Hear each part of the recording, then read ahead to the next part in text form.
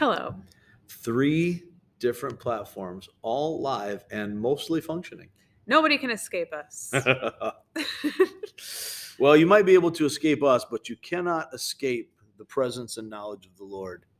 Or his wrath. He is always there, and he knows our deepest thoughts before we think them. He knows our feelings. He knows our struggles, and so he can also know the things that obviously that we don't. So he knows the difference sometimes between our weakness and our rebellion when we choose to cling to our weaknesses and embrace them as our identity rather than turn them over to him. So that's kind of what we're talking about today.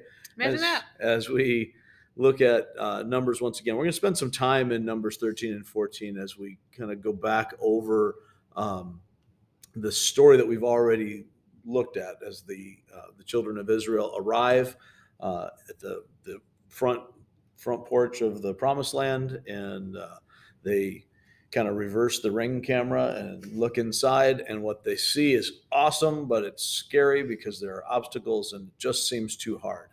And as we're talking about this idea of being framed in frailty today, sometimes it feels too hard for us. In fact, in something to rant about before we were getting started, there are any number of things that today, in this very moment, feel too hard for either one of us as we're going through it. So just know that as you're hearing this, we're not hearing it on YouTube, or seeing it.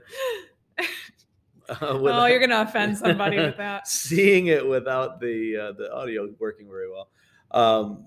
That we're praying for you, and just we prayed together before we started, but just want to take a moment now to be able to pray for those who are listening or watching, and as well as for ourselves. So why don't we do that now? Heavenly Father, I want to thank you for just the privilege as your children to be able to come to you and to pour out our needs to our Father. Lord, as we enter into this concept of understanding our frailness, our weakness, and knowing what to do about that, I just want to lift up anybody right now who is listening or watching, knowing that you hold them in your hands. You are a sovereign God, and you are good. You are great, and you are good.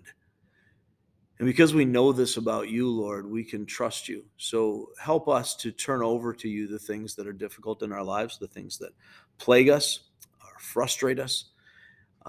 Lord, take our focus off of ourselves and help us to desire you more, to see Christ as most precious, so that in the midst of whatever it is that is troubling us, that we could find the root of it. And the root ultimately is the dissonance between our reason for existing and the way we actually think. So change our minds, help us to renew them through your word. Father, teach us to repent and give us a heart for repentance, that we would turn from our way to your way. And in the midst of this, we do seek your comfort. We ask that you would carry us and that you would help us to see truth as it is. We pray this in Jesus' name. Amen. All right. So as we're kind of working through this, one of the things that we see in this particular story is the whole crux of the book of Numbers is here, in that the unfaithful choices, the unfaithful decisions of the children of Israel do lead to consequences. They lead to God's wrath. And so this entire generation is going to, they're going to fall in the wilderness. They're not going to actually enter the promised land. And yet God remains faithful. He does exactly what he has intended to do. And what they refuse to receive because of their lack of faith. And when I say faith, I don't mean some mystical kind of thing. It's a willingness to trust God when things get hard. It really is nothing fancier than that. And even though we try to make faith out to be some mystical feeling that some people have and some people don't, it's not that. It's just simply the matter of choosing to obey and to trust God in the midst of things not looking the way we want them to. And when we look at Hebrews 11:1, the idea there is that faith is being sure and certain of the things that are true, that we already know are true, even when everything around us causes them to not feel true. If it doesn't look true, doesn't seem true, if God loves me, then why is this happening kind of stuff. It's being able to make that decision to say, I don't feel it, but I choose it anyway. I choose to recognize reality as reality rather than try to live in my fantasy world of what ifs and why couldn't this be and so on and so forth. Those are dead end streets that end up inevitably causing us frustration, pain, disappointment, anxiety, loneliness. All of these things come from that same thing of wanting what I don't have. And that's been a theme actually as we've been going through Numbers. It's since chapter 11, 12, and 13 and 14.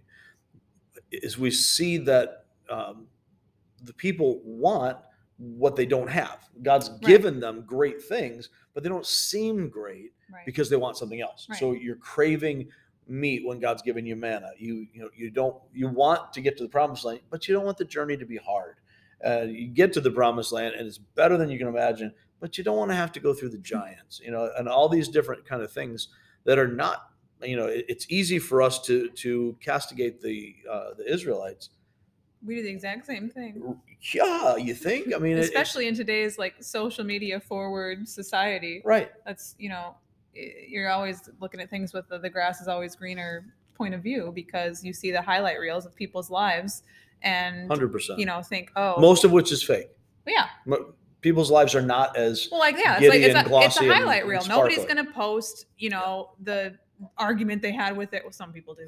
Don't do that. No one's going to post the argument they had with their husband or whatever on Facebook. You had this beautiful, perfect, my child is perfect and everything is awesome. And you get this great picture and nobody, acknowledges the fact that it took 3 hours of arguing to get to that place. And then you get done. And by the time you get home, you've already had another fight. Things are bad because people are selfish. All of us are selfish. It's the nature of us. If you think you're not selfish, it's because you're too selfish to see how selfish you are. You're living in oblivion. All of us are selfish and we have to repent of that. And that selfishness creates this problem in us. We have a sin nature that wants my way, wants it to be about me, not wants God's glory. We talk about wanting God's glory, but that's not our natural inclination. That's something that only the Holy Spirit brings about in us. Because my inclination is for me to be glorified, for me to be comfortable. It's the weather's kind of gross outside today. Anytime you see wintry mix in the Weather Channel forecast, it's gross. Oddly enough, was my nickname in high school. Wintry mix or gross? Because gross was mine. Take your pick. Anyhow, here comes old wintry mix. Hey, there's that gross guy. But anyway, as we're kind of working through this, it's an unpleasant day. Yeah, I had to go outside to do some things. I don't want to, and it just don't want to. I want to be comfortable. I want to, as you said earlier, not earlier here, but earlier in the premium content. Before we were in the digital space, it's just a good day to sit on the couch and have a bowl of chili or some hot chocolate, and watch a movie or a ball game. Although it's Tuesday, there's no good ball games on. So with all of the things that you might want to do, reality says something else. Right. People get up and go to work and have jobs, and you don't want to get up and go to work and have a job. You got to come home and do laundry and do this and whatever. That's just a little sidebar here. I was having a conversation with somebody yesterday about the difference between a job and a career. And my personal belief, this is me. If you don't like it, get mad at me, send me emails. I probably won't answer. I'll send them to Stacy. Cool. But anyway, the reality of it, in my opinion, is that having a career is not noble. Careers are not noble because careers are self-rewarding. I have a career that makes me feel good, that I like, that I get praised for, gives me fulfillment. Having a job is different. Having a job is doing what it takes because I'm a single mom. I got to feed my kid. And so I end up working at McDonald's. Oh, I'm too good to work at McDonald's. Oh, well, sorry, got to feed my kid. Right. So I work at McDonald's. I do whatever it takes to make it happen. That's noble. Having a career that makes me feel good, whether that's as a pastor, pastors struggle with this all the time. Pastors have such a struggle with pride because you think you're somebody because you're in a profession. And the reality is, you're nobody. And the quicker you realize that, the more fulfilled and satisfied. And it's almost like a slippery slope because when you're in a career or on a career path, you're almost kind of always looking to climb the ladder. Right. And it's always about me. What can I do to get to that next step, to make me better, to get more money, to get more recognition, to get whatever. Right. So, yeah. And it's one of my beefs, from a pastoral perspective, it's one of my beefs with this idea of Pastor Appreciation Day or Pastor Appreciation Month. The last thing somebody who stands in front of people needs is an ego stroke. Right. And I think in my experience, and I'm sure this isn't the case everywhere, in my experience, I think pastors are greatly overappreciated a lot of the time. Sometimes there are unhealthy churches where unhealthy people feel or say unhealthy things about the pastor, usually about, not usually to. And very often pastors are unhealthy as well. We all are sinners that have to deal with things. So whatever situation we're in, we have to recognize that we are not as strong as we think we are, which, by the way, is a great Rich Mullins song. You can look that up sometime. We're not as strong as we think we are. We have all these things that we pride ourselves on, or we want to pride ourselves on. And then when we can't, we get really upset because things don't go the way we want.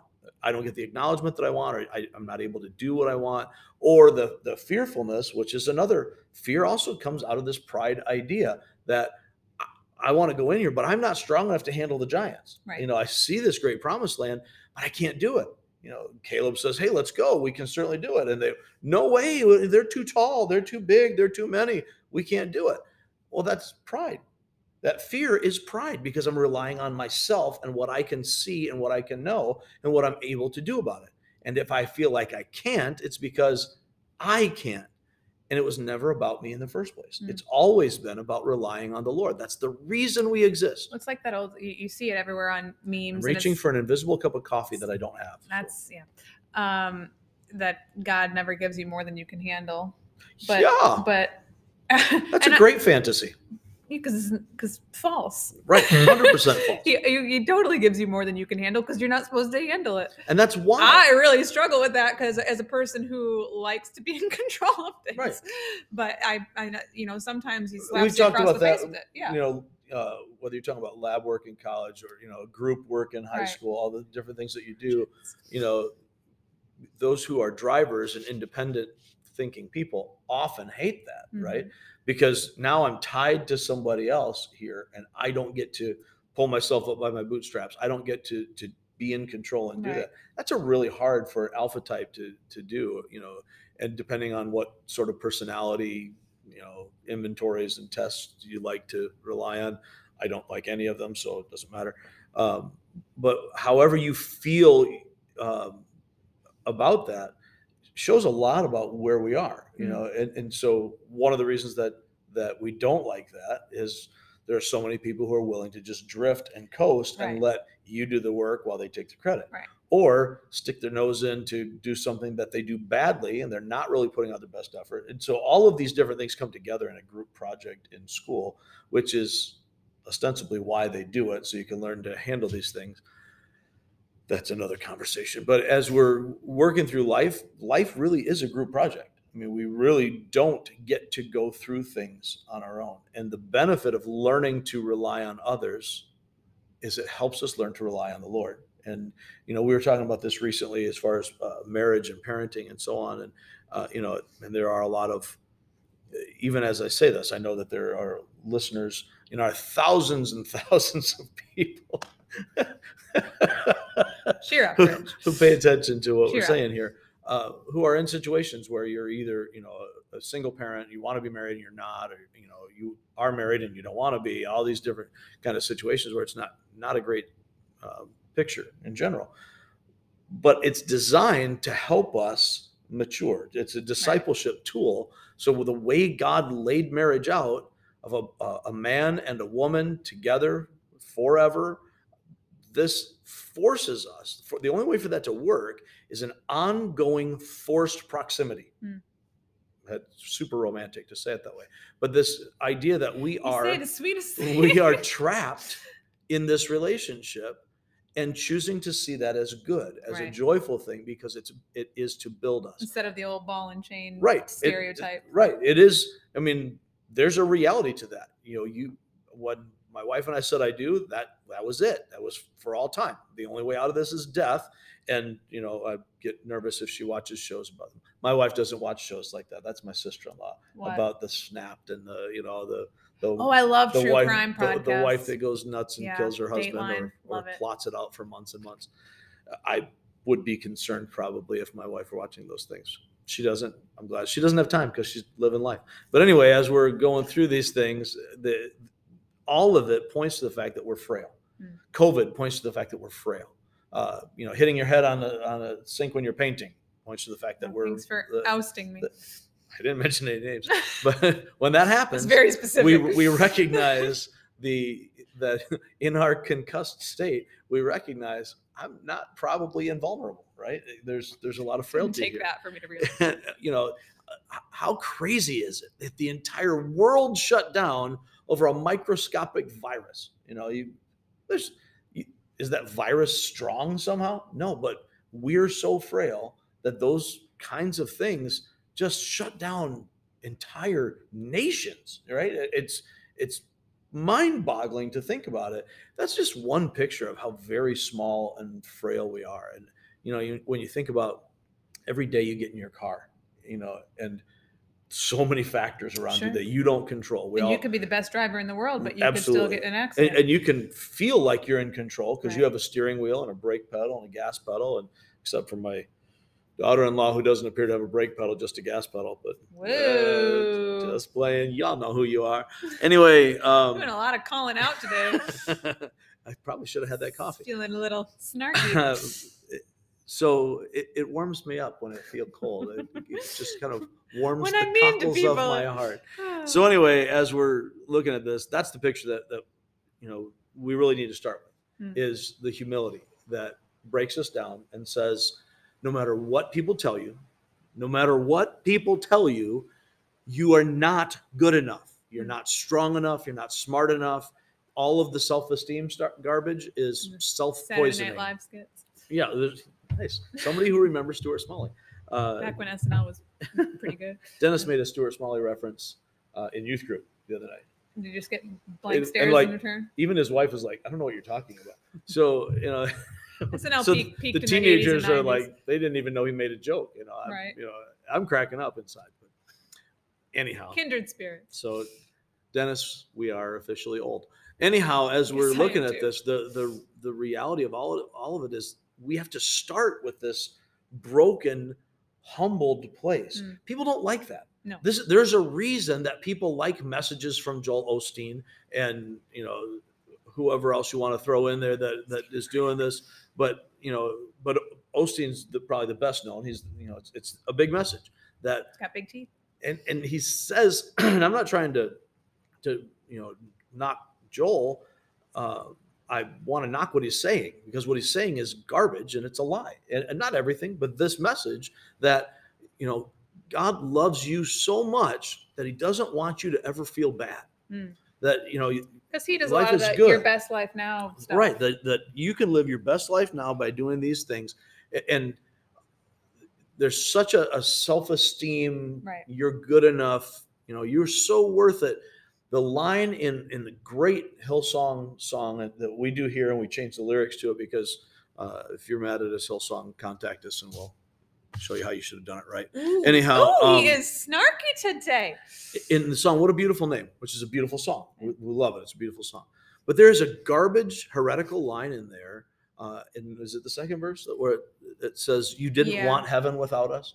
And the message of this, the message is so much of evangelicalism today. And I'm convinced this is why we have the problems with anxiety and sin that we have in our lives to a large extent. Not the only reason, but it is a key reason, is it's telling us that we are so good that God loved us enough to send his son. That is the opposite of every message in the Bible.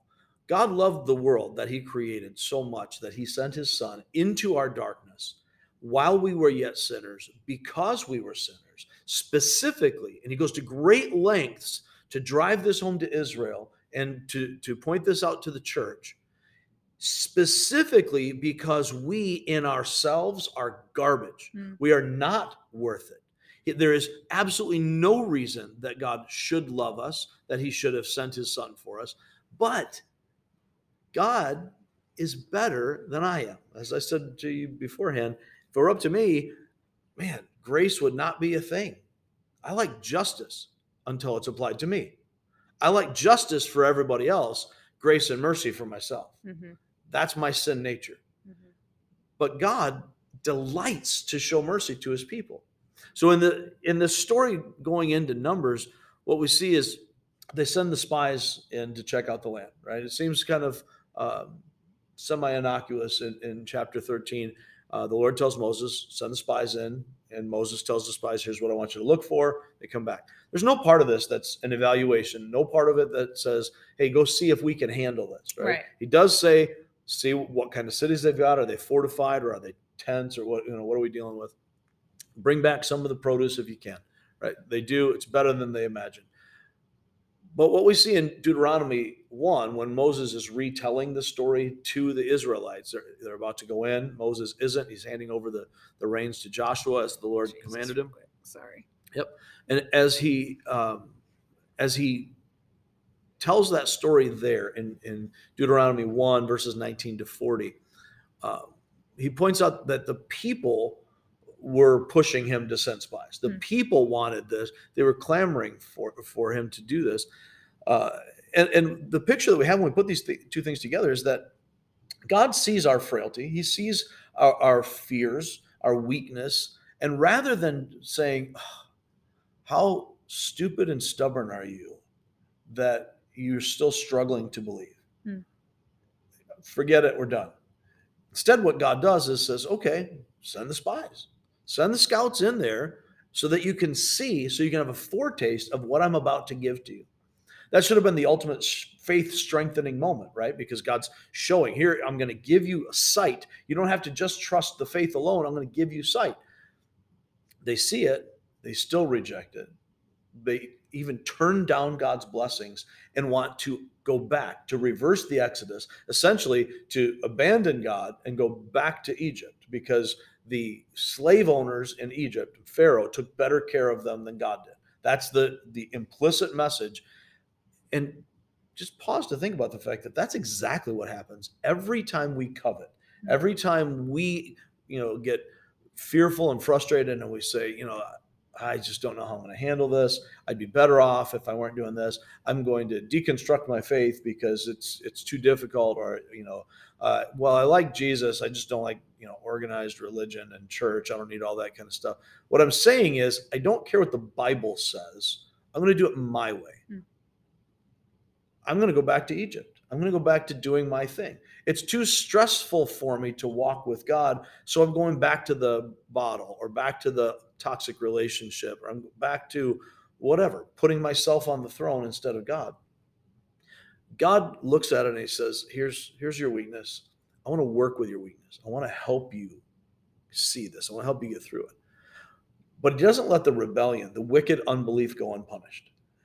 Whatever it comes down to in the end, those who persevere, who choose to trust him and obey, because that's what faith is and does, despite the fear, those are the ones that are overcomers, that he calls victorious, that will have their names written in the Lamb's Book of Life. Those who have received Christ and persevere in that faith.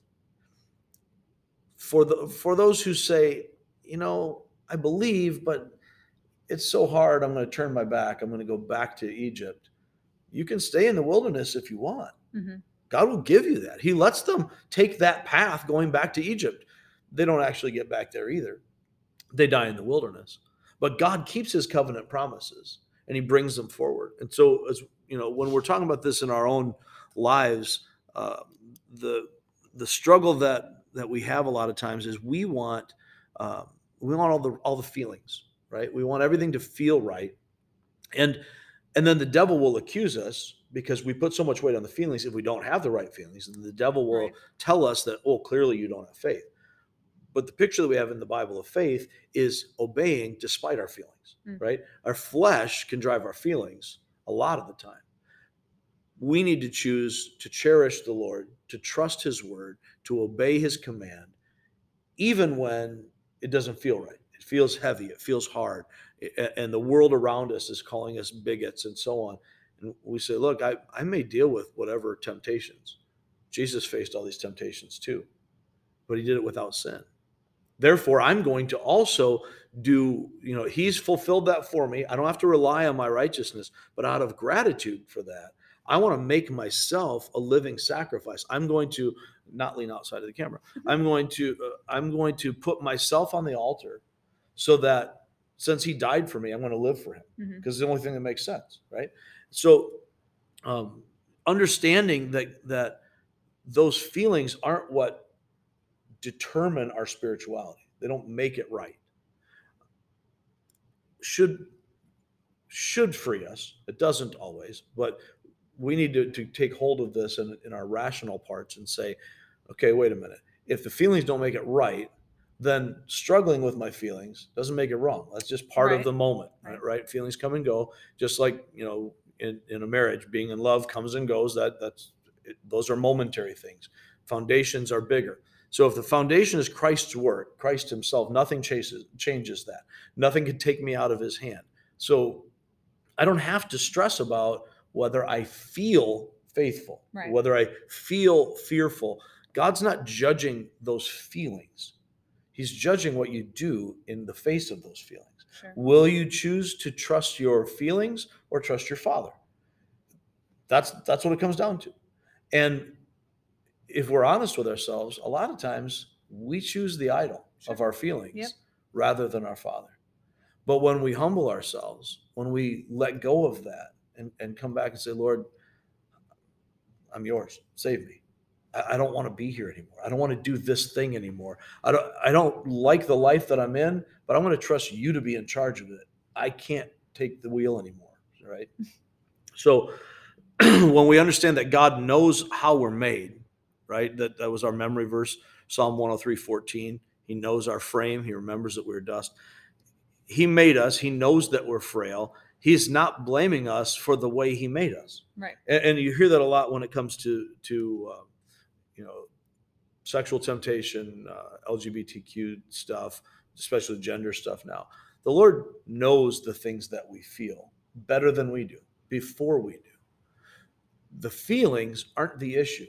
What am I going to do in the face of the feelings? If the devil gets me convinced that my identity is caught up in my feelings, in my temptations, in whether I think I'm a man or a woman, whether I'm attracted to this person or that person, if the devil can get me wrapped up in that as my identity, that identity becomes an idol. And if he can get me trapped in seeing myself as, I'm good enough and smart enough, I'm worth it, and God loves me because I'm worth it, then I become an idol, right? I put myself ahead of God. If he can get me trapped in the fact that I'm not good enough, that I'm still focused on me, right? That still becomes a pride issue. Right. It's just the flip side of the coin. Right. And if the devil can get me identifying with my failures, my weakness, my addictions, my struggles, and that's who I am, then I've made that identity once again an idol. What I need to do is recognize God is not going to tolerate wicked unbelief. You don't get a pass. Right. But what he is going to do is take our weakness, work with our weakness, give us a reason to trust him and to obey him, and walk with us through it as we continue to learn how to live in light of his grace and his mercy. So there's a picture that I was got 1 minute. trying to paint, and I didn't really probably do a good enough job of it on Sunday. So in less than 1 minute, I just want to make sure we draw out the idea that children who stumble never need fear a loving Father. We so often have a bad picture of God because of our imperfect fathers. Yeah. And so, whether it's a father figure, a teacher, a nagging mother, a bad coach, whatever it is, that gives us this authoritarian view of God that says that God's looking to catch us doing wrong and strike us down. He's not. He loves us. He wants to lift us up. He disciplines us because he loves us. We will stop there with 30 seconds left. So thank you guys for listening. If you have any questions or comments, you can leave them for us on Facebook or YouTube, or send us an email, or you can use the Anchor app or the church voicemail, the church telephone number to leave a voicemail, which is 269-756-RLCC. And we will catch you guys next time.